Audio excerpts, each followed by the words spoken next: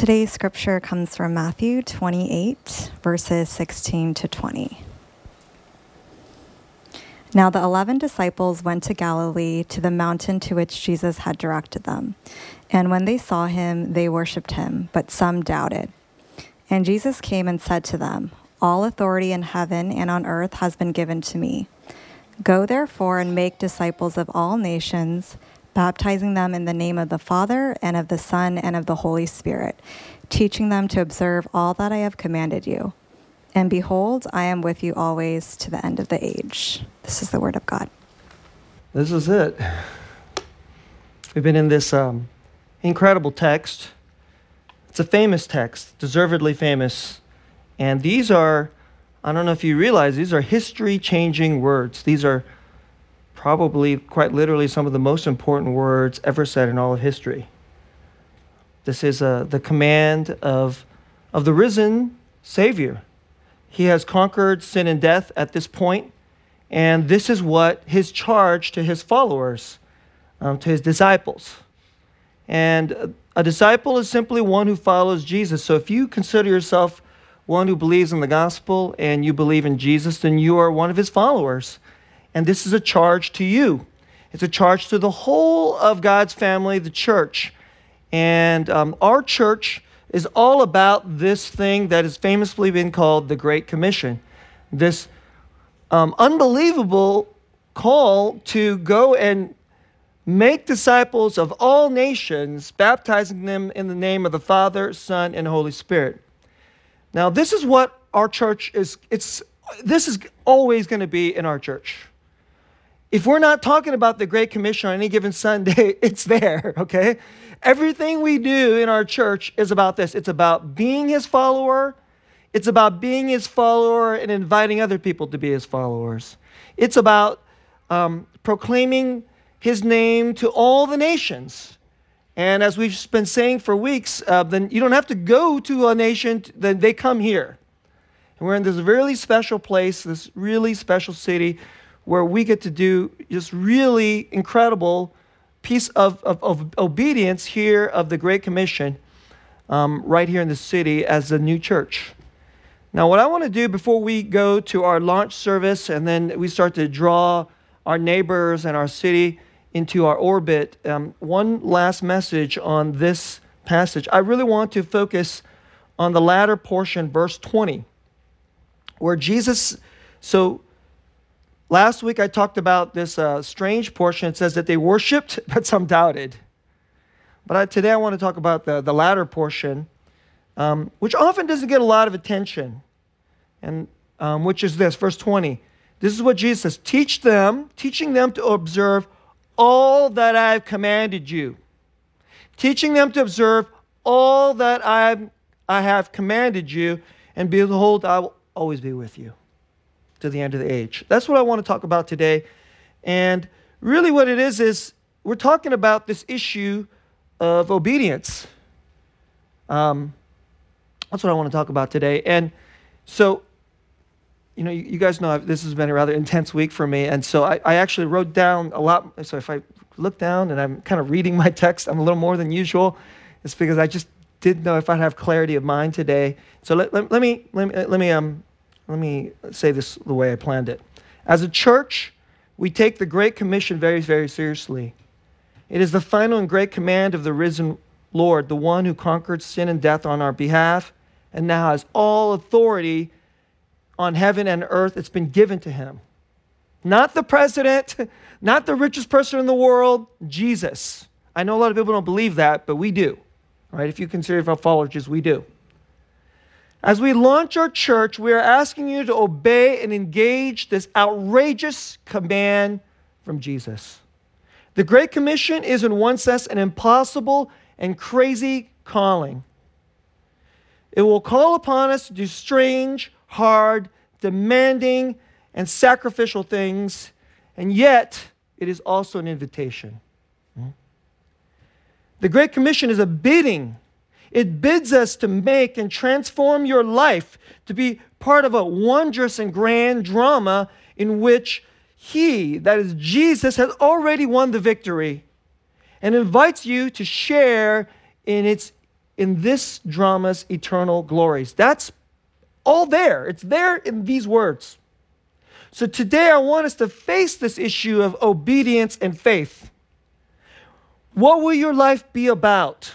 Will you trust in yourself and live within the confines of the drama of your little life?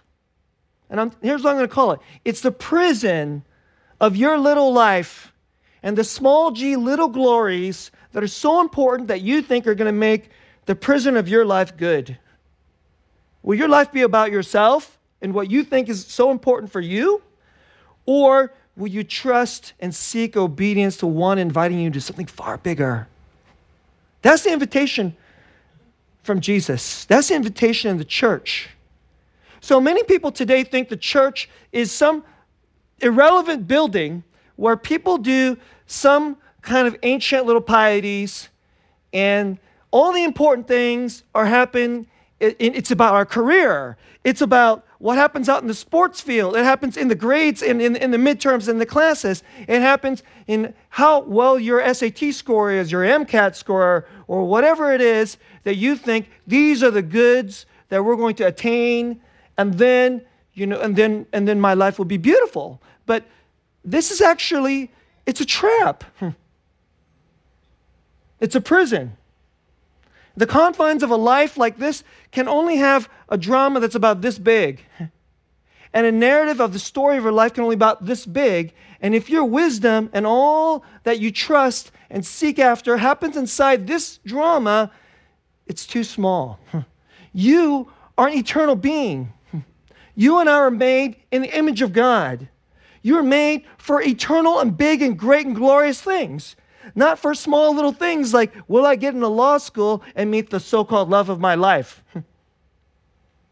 And then will we live in a perfect house in the right side of town and my kids will then be able to go to really good schools and then they could get great SAT scores, etc., right? Or in my case, I wanted my son to hit a baseball and play for the Oakland A's.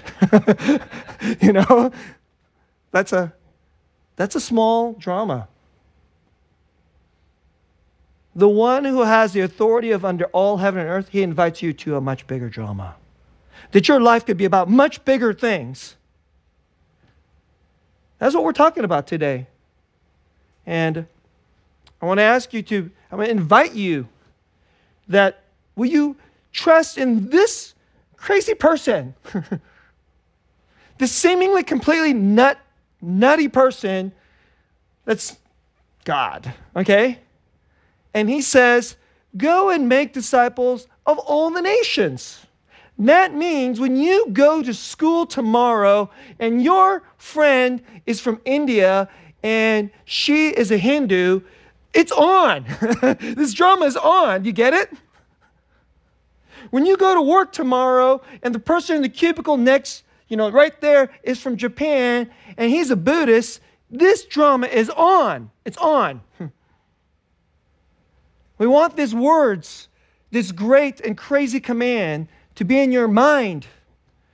And instead of the constant fixation, what am I going to watch on Netflix tonight?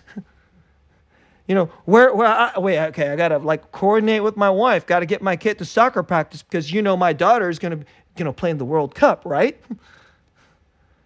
Not that those aren't good dreams, but God has dreams, his big dreams. Huge dreams. And he is a father to his children. And all good fathers share their best dreams to the children. And guess what? God the Father has shared his great dreams to his children.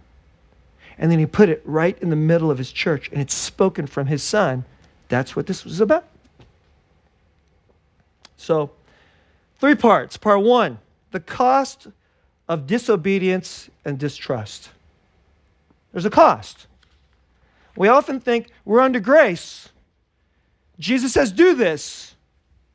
And then, no, it's too much. It's too big. I don't know if I can do that. Of course it's too big. It's from God. And we're going to find out, just like I said to you last week, we're not going to be able to do it. Things from God tend to be God-sized things, which means they're impossible. the truly great men and women of God, they find out. I mean, Hudson Taylor, one of my favorite Christians, that's why I named my son Hudson. He said, things from God are first impossible, then they're really hard, and then they're accomplished. That's the way he put it. First they're impossible, then they're really hard, then it's done. When we trust him. But if you don't trust him and you don't choose, then you never get to see that great thing that God does. You won't be a part of it. That's part of the cost. And it's not small. Part 2, worthy of your trust and obedience into his great drama. Jesus is worthy of your trust and obedience into his great drama. And I want to close by saying the eternal glory that you and I can share. You and I get to share. So let me start by, let me talk about this. The Christian life is by grace. You know, nobody can earn their way into God's family, into heaven. Nobody can earn this. It's all by grace. And the things he gives and offers, they're gifts that are so big, how can anybody possibly ever earn them? But God is a strange God. This king is a strange king. There are gifts, but then, you know how you get the gift? Some of the gifts are not like just waiting when you get to heaven. The gifts start here, today. And the gifts come through a series of trusts. The gifts from, it's like, we're not even ready to receive these gifts. We're not even ready to receive these riches. But he then says, do this. And then you're like, that's not easy. And then, follow me here. Follow me. It's follow. The Christian life is follow. It's discipleship. It's being a son. It's being a daughter. Trust, obey, follow, be a disciple. And, you know, in America, in 21st century America, this calling, so I tend to look at the gospel as having kind of like two parts, kind of like two bookends to it. One aspect of it is, you and I can't do it. You're going to fail, fail, fail. Your righteousness isn't good enough. Your performance isn't good enough. Your goodness is not even good enough. Your goodness is like bad. Your goodness itself is so filled with sin, it's unholy.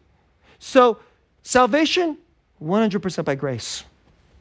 We love that message. We love that message. And you know what?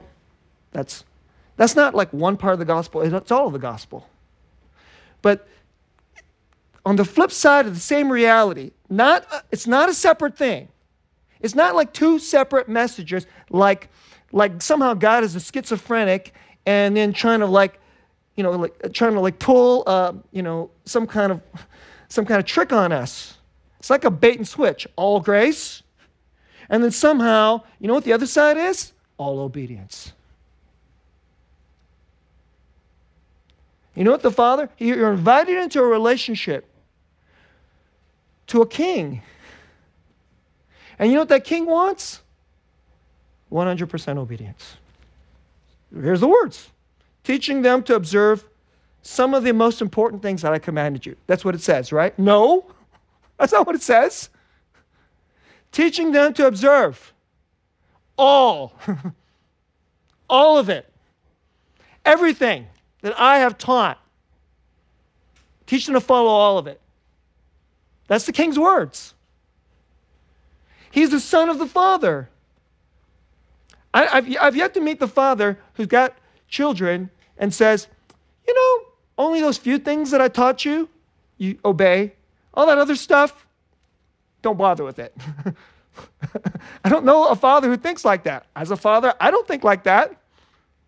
Every father, okay, I'm not talking about like wicked fathers here, okay, who's got like bad plans for their children. But sometimes even our good plans are bad plans, okay? I get it. But generally, every father's got good intentions, and you want your children says, please do this. Would you do this? And there's usually good reasons. You know, they're not just tyrannical, right? But we're talking about God. This is a father, when he asks you for things, when he tells you things, We don't like following, we don't like obeying. So all grace, salvation is all grace. Christianity is also all trust. See, it's not all just obedience, just got to do it. Oh my gosh, just have to do it. It's not like a got to do it kind of thing. In Christianity, if you understand the real secret of the God who offers you salvation, all grace, 100% infinite love. I told you last week, grace is an infinitely big word, which comes from an infinitely big reality, and grace is the conduit of an infinite love. If that's the person calling you to do things, you know what he's calling you for? 100% trust. Not just do it because you have to do it. Do it because you get to do it. On the other side of obedience is something good with a capital G. So good, you can't even believe that it's that good. That's faith. That's the drama of the Christian life. Faith is to believe and trust that the cause of God, good with a capital G, so big you can't even believe it. And that's where we stumble.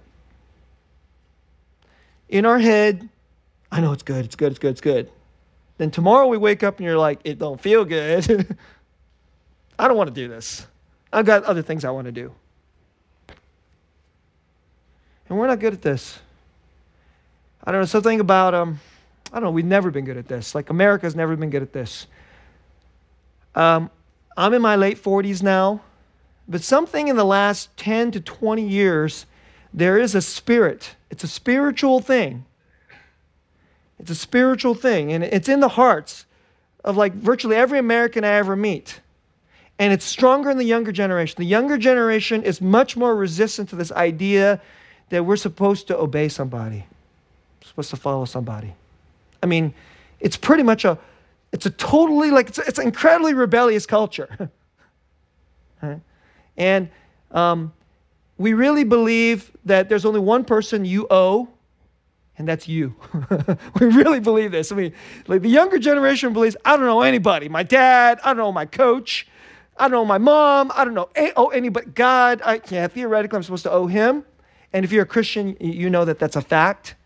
But in the heart, you get this really, really powerful feeling. That feeling comes from some place. And let me tell you, it's not a good place. That feeling, this spirit, it comes from hell.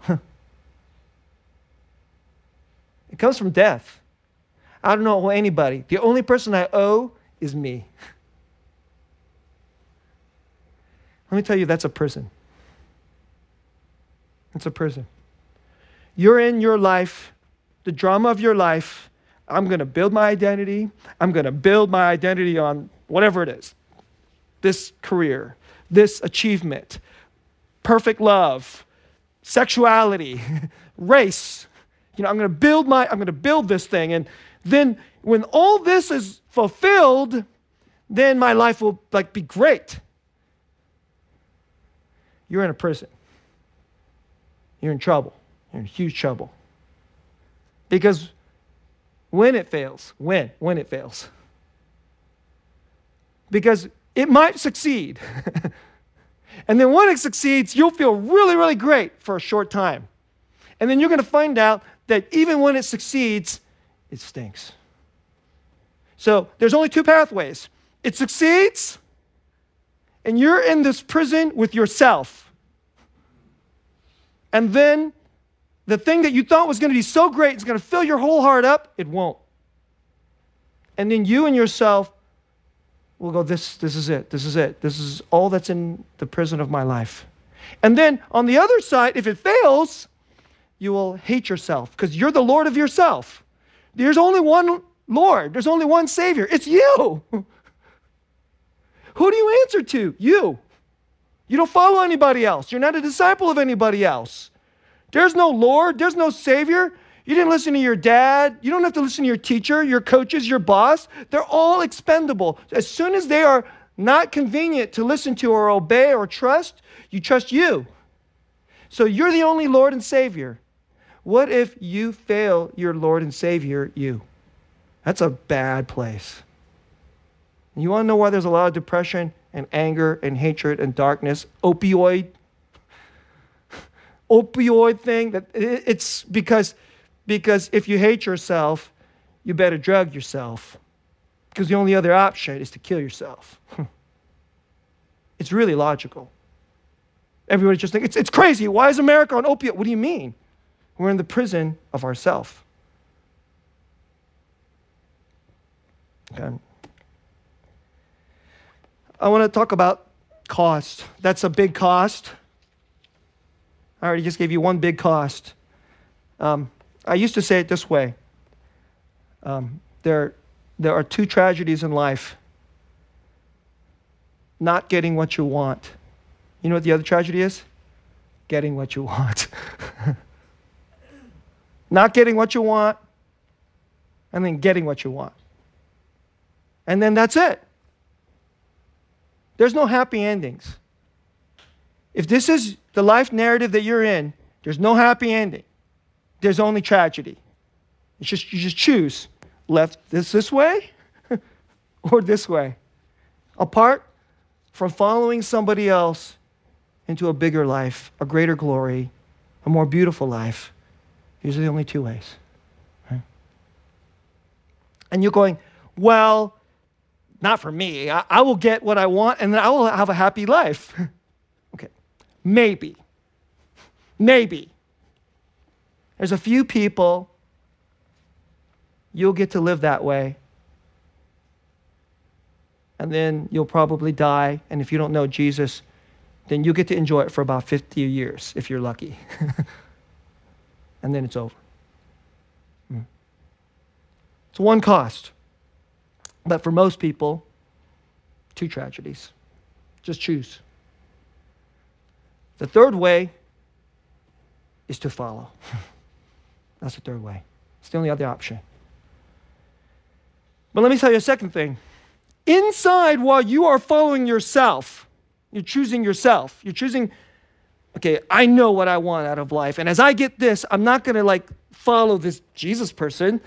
I'm going to be the boss of my life. And every time what he wants out of my life conflicts with the big goals of my life, of what I want out of my life, I'm going to choose me, and we'll sort of kind of manage Jesus back there somehow. Like he keeps coming back and wants, a few other things, but just we'll hold him at bay. We'll hold him at bay, and we'll do just enough Jesus to get through. And then a lot of you guys kind of was like, Jesus is the fire extinguisher of your life. You guys know what I'm talking about? You run your life, and then there's a big fire, and Jesus is, in case of fire, break glass, and then you got to pull out the fire extinguisher. That's Jesus.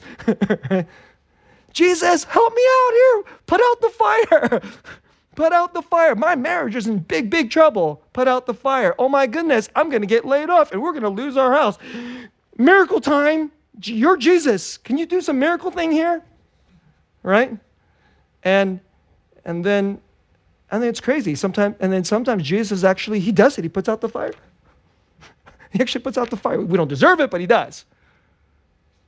And then we're so happy for about a year or two. I'll follow you. We get all intense about following him for about 6 months.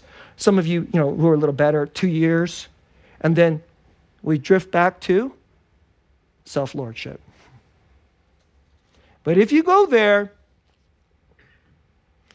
and then you choose the things that you think are so important, those things that are so important to you, they'll rot. And there'll be cost. So even inside of your life, there'll be cost. Okay, I'm getting all dramatic. Let me give you an example, and I'll give you a painful example.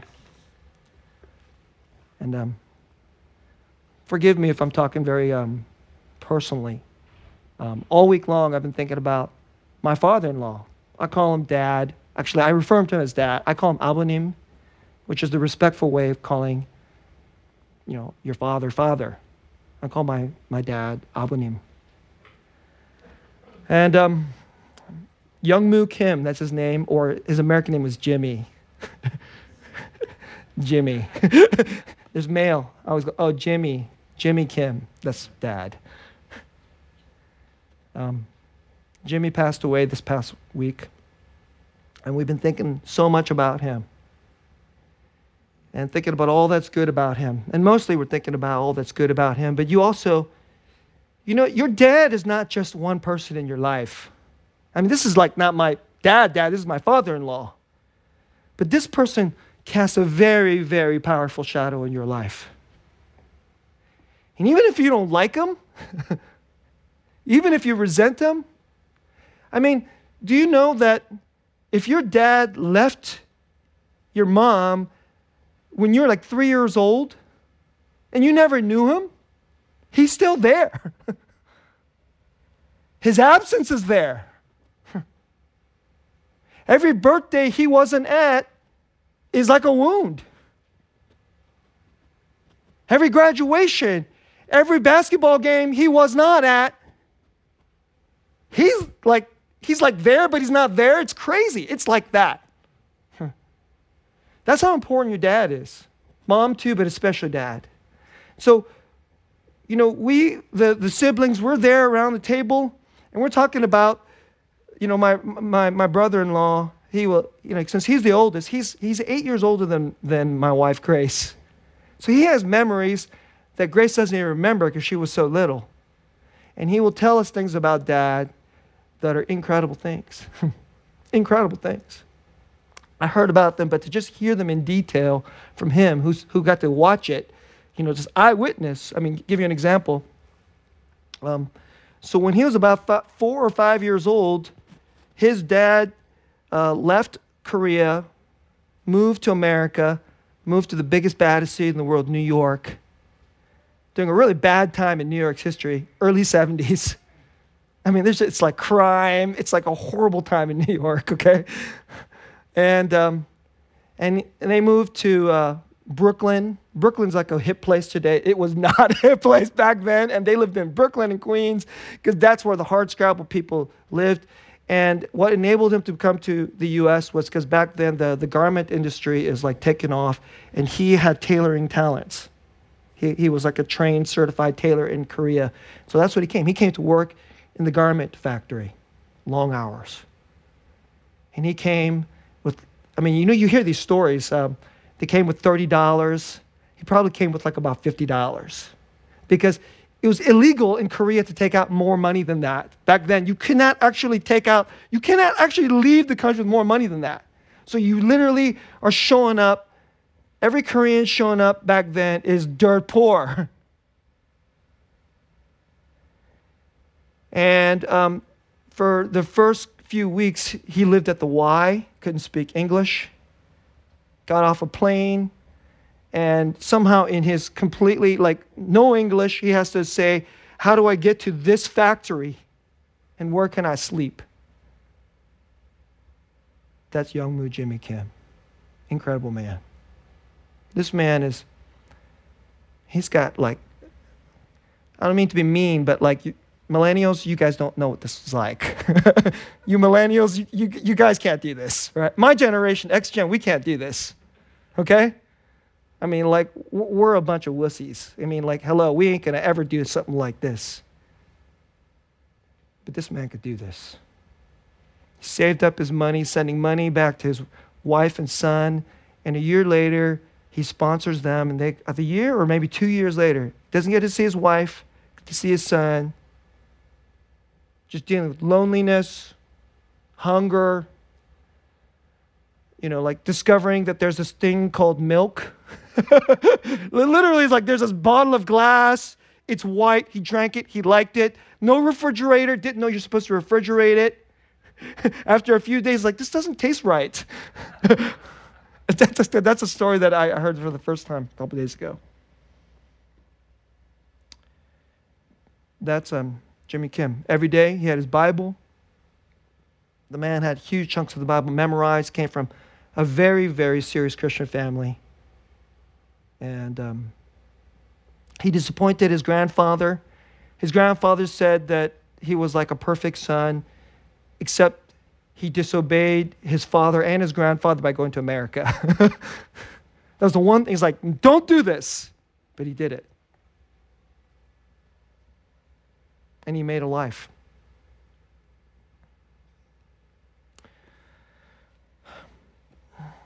Jimmy Youngmoo Kim came from a family where I think he was, he had 4 siblings, 2, 3, 4, who survived. Multiple infants died. This is a poor time. He came from the poor side of Korea. He came from a rural village called Yudong, which is in the south of the country, at a time when the country is really poor, coming out of the Korean War.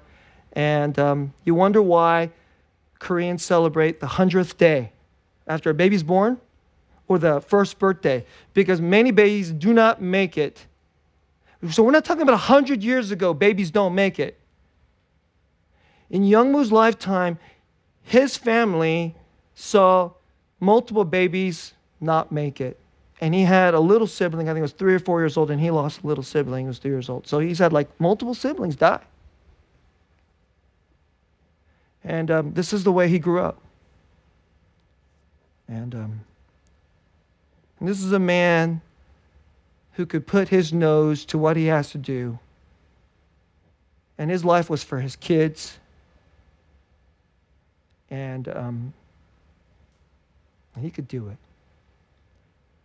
I don't think he ever felt an ounce of self-pity or give up. This just was not in Youngmoo Kim's. It's like not on the radar, okay? Give up. It's just not, it does not exist. You guys understand that? I don't know if we understand that. I do not understand how you could live and give up doesn't exist. Feel sorry for yourself does not exist. That's the kind of man he is. So I admire this man. I mean, I'm a person that admires courage. This is a man of courage. I admire perseverance. This guy can hang through. But here's what I want to share. I want to share with you his weakness. I'm not telling you a hero story. He's a man. He's a sinner. He's a believer. He's a son of the Father. But what Peter shared, it just really stuck out. He says, in his mind, in 1990 was like a turning point in their family's life. In 1990, so he started a dry cleaner. He went from the tailoring business, where he worked in the garment factory. Ultimately, he opened up a dry cleaner. The dry cleaner burned down in a horrible fire where they lost everything. I told you, this man doesn't give up. And then he had to come back from that. He built the dry cleaner again, and then the chemicals from we didn't have like these laws about you don't use bad chemicals, are eating away at his health. So then he had saved up his money, put that away, and then he stepped away from business for a couple years while he recovered his health, and then tried different things. He tried being a baker. What is the next business he's going to do? And then he started a women's clothing store, and it ended up being in Brooklyn. They lived in the Bronx by this point, and they were doing this. And in 1990, up until this point, they lived a life like faithful Christians. They wouldn't miss church any given week. The church is trying to reach people for Jesus. Mom and dad on Sundays, everything shuts down. Dad had a different cadence. They would work, but then, Peter would talk about dad would come home one day. He and his dad would hop into a train, and this is when they lived down in Queens, and then go to some beach in Brooklyn. I didn't know there was beaches in Brooklyn. And then they would hunt crab, and they would come back. That's the kind of his father he was. But by this point in his life, when all of the pain and the curses of life were beaten down on him, he said, this store's just got to be open every day. We do our best business on Sunday. And he and his wife started having big fights about closing the store on Sunday. And Dad said, nope, this store is going to be open on Sunday. It will be open every day. And Mom, for a time, refused to go to the store with him. And that was a really bad period of their marriage. He refused to talk to her. And she felt really guilty. She'd go to church and serve. She'd take the train to church. because they lived in the Bronx, but the church was down there in Queens. She'd take the train to church, and she'd be there all day. And then, but then eventually she gave in. And in 1990, according to Peter, everything about the pattern of their family life changed. Right? Just fun family times kind of went out the window. And mom started getting increasingly sad because her joy was the stuff of the Lord. She loved being with her brothers and sisters. She would willingly, gladly scrub the bathroom walls after Sunday service. Sunday service is over, she'd scrub the bathroom walls, and her son would say, "Why are you doing that, Mom?" She was saying, "Because it's for the Lord." These were her joys. And these joys were taken away, and then they started bouncing around from church to church, and at each different church, people didn't know them, and she felt ashamed that her husband, though he's a Christian, wasn't there. He'd read the Bible every day at the store, even though, he wasn't at church. And mom, bit by bit, started to deteriorate. So there's this hard thing. I'm going to share with you something really hard in the family life, the Kim family life, which is now my family's life. She had a nervous breakdown. It happened before I married my wife. And those were dark days.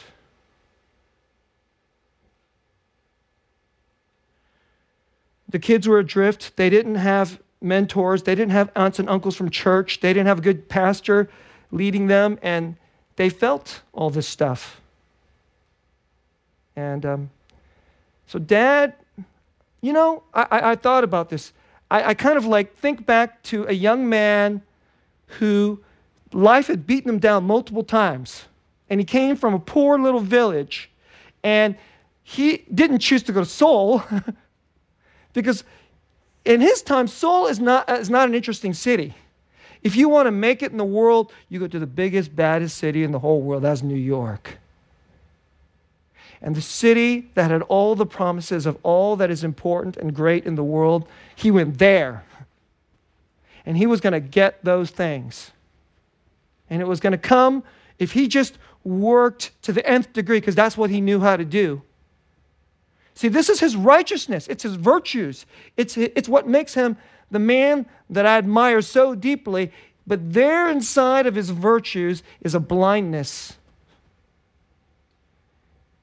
And even though he knows Jesus is Lord, he chose, I'm going to make this decision. And he's stubborn. He's a stubborn man. And he and his family paid the price of that stubbornness. Brothers and sisters, this could happen to you.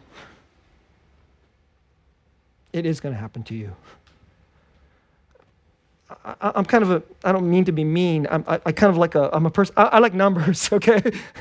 There's a certain percentage of the people who are going to listen to this sermon. You will hear this sermon. You will hear this sermon. And when you're married and when you have children, some of you guys are 16 years old, and when you're 26 or 36, you're going to be like, I'm not going to do this. And you'll actually follow through.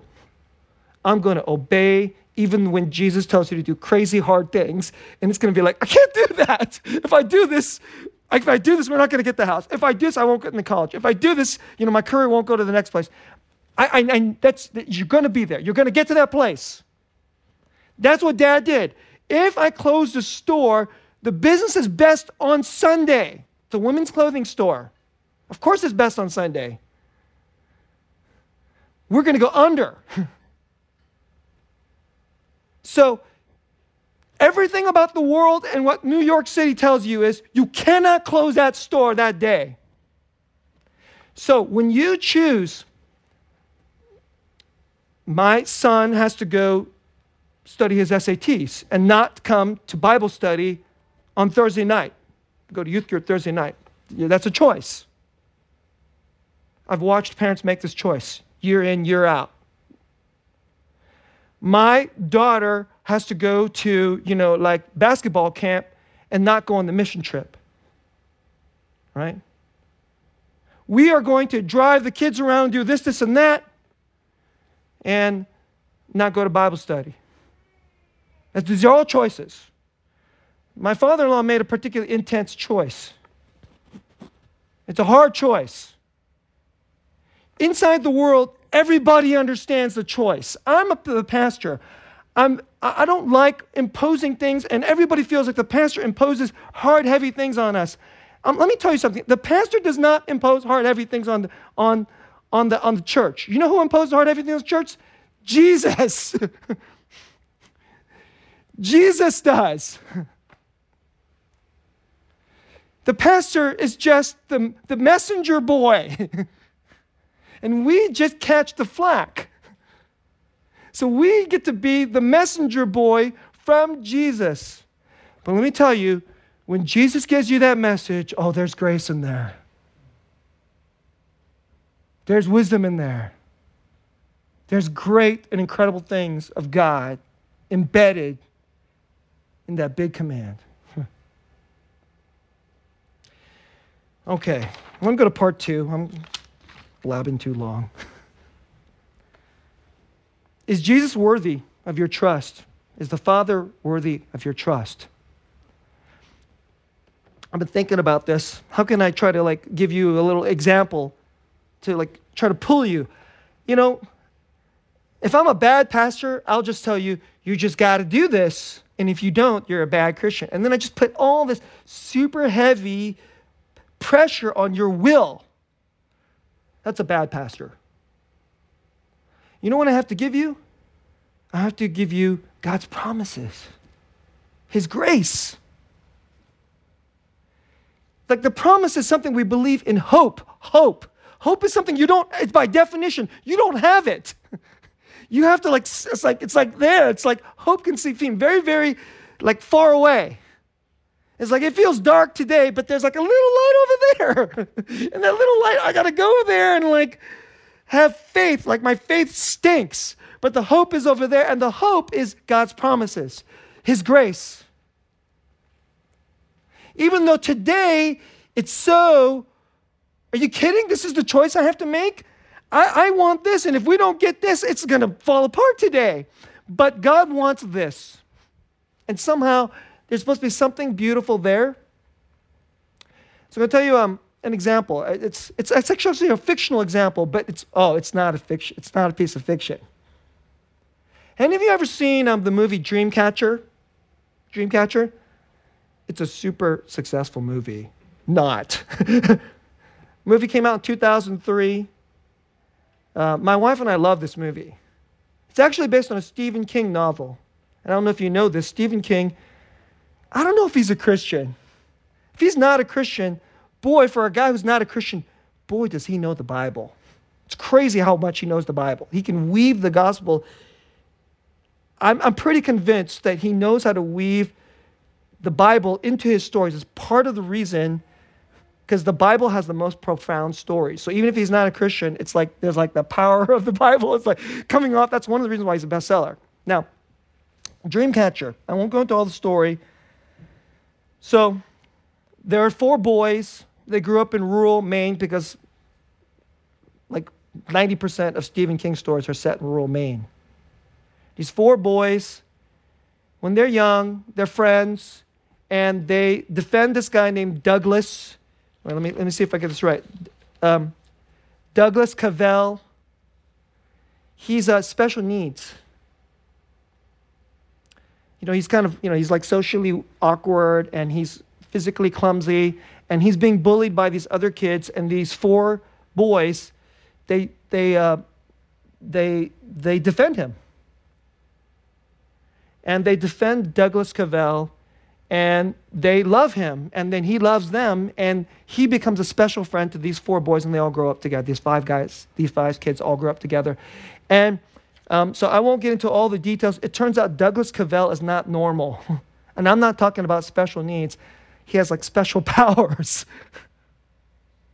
And this isn't really ruining it. Turns out Douglas Cavell is basically a Christ figure. He's a Christ figure.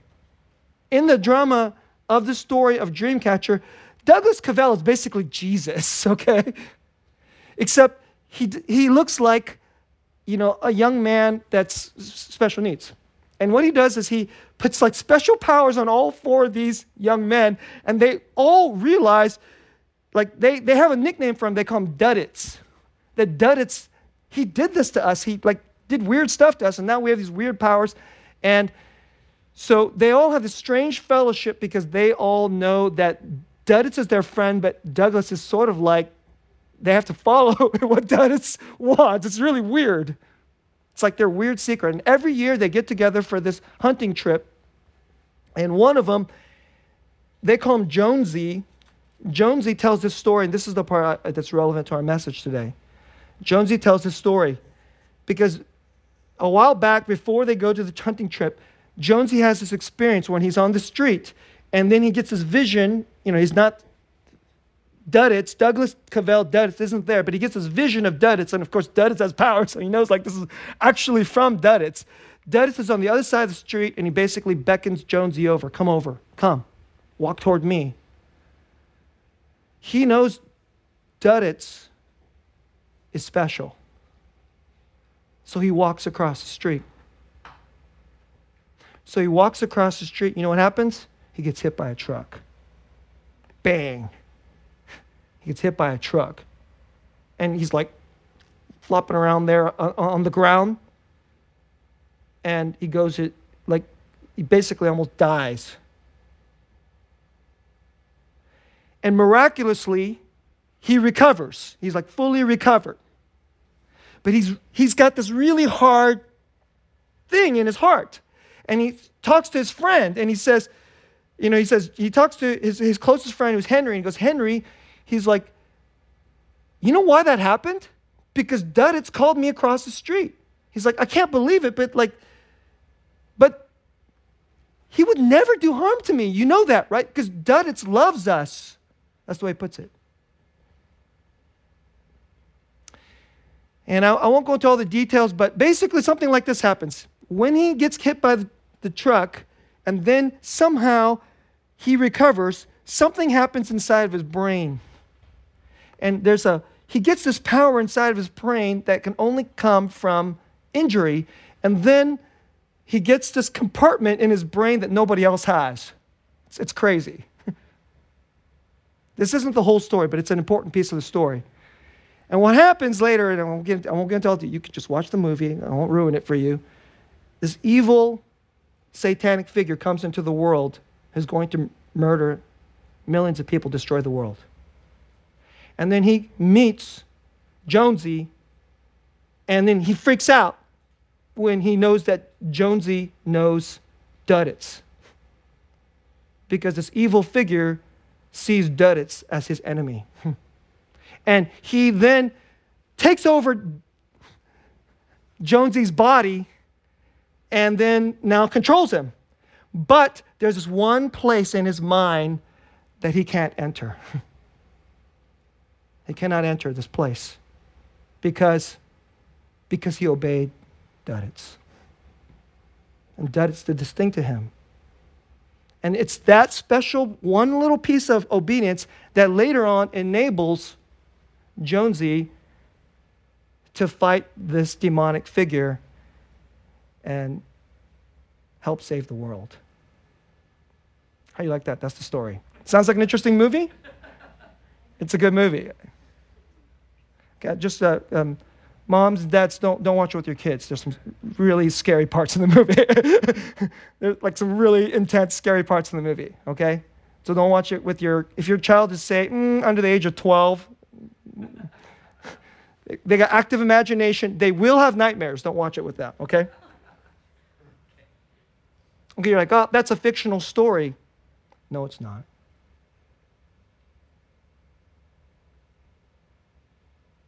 In 1990,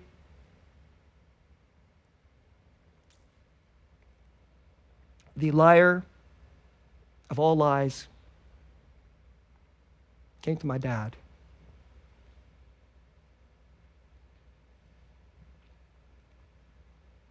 And he lost. And the whole family lost. We feel it today.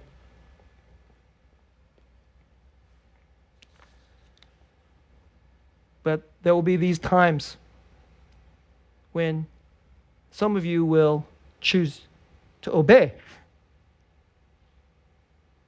It's a really strange, quiet thing. And the Lord will take you into a journey. And like Jonesy, you will see great and glorious things. I got to stop. I'm going to close my message this way.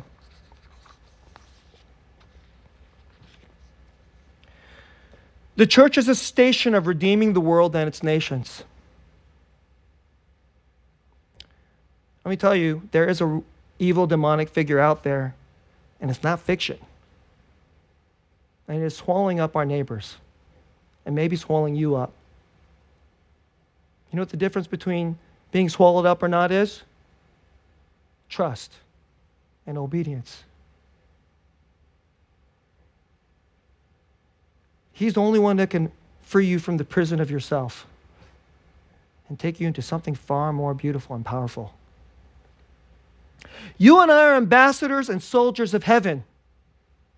This earthly, intensely worldly city is an especially crucial place for the kingdom to have an outpost. So many nations of lost people seeking their fortunes. See, the 21st century, Young Moo and Jimmy's, they don't come to New York. Well, some of them do. But they come here. And they're getting destroyed by their dreams. Our King is not calling you into an obedience he does not know himself. The Father has a huge dream to redeem and heal all the nations of the world and has called his Son to an obedience. So the Son knows obedience. It's not just like he's the boss. Follow me and do what I say. He is saying, I understand the obedience. I understand the weight. I understand what it's like to go and do a crazy thing that Dad called you to do, and it will cost. The Son understands that. So the greatest commission was first obeyed by Jesus. He came not to conquer us with his might. He came to heal our prideful and wicked hearts and release us from the prison of our own selves with his humility, with the balm of his blood on the cross. And of that blood, all that would flow out is the wisdom and power of his obedience. The Son's obedience. And that his obedience would wash over our distrust and our disobedience. And even when we disobey and distrust, there is grace awaiting to fill up the lack of our trust with the fullness of his trust. That's the gospel. And even when our obedience is small, the rewards are big.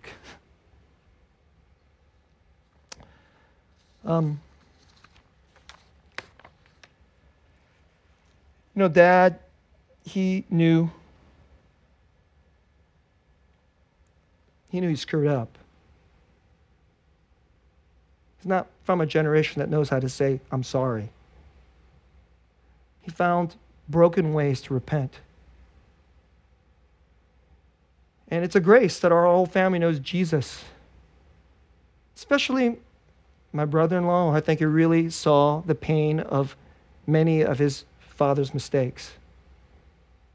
And when we prayed over his body, because Jesus could give us forgiveness, we could give forgiveness. And we could have just grace upon grace. And even when my father-in-law's obedience was very, very imperfect, the grace of God through Jesus, I just feel it. It's like just flowing around that bed over all his children. But how much more could it have been? How much more incredible could it have been if you've been a little bit more like Jonesy. And so, brothers and sisters, let's go to the table of the Lord and let grace wash over us. Let's eat grace. And let's go into forgiveness.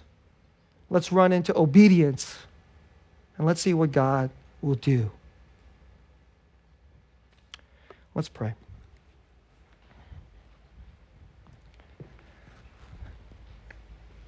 Father, we go to your table.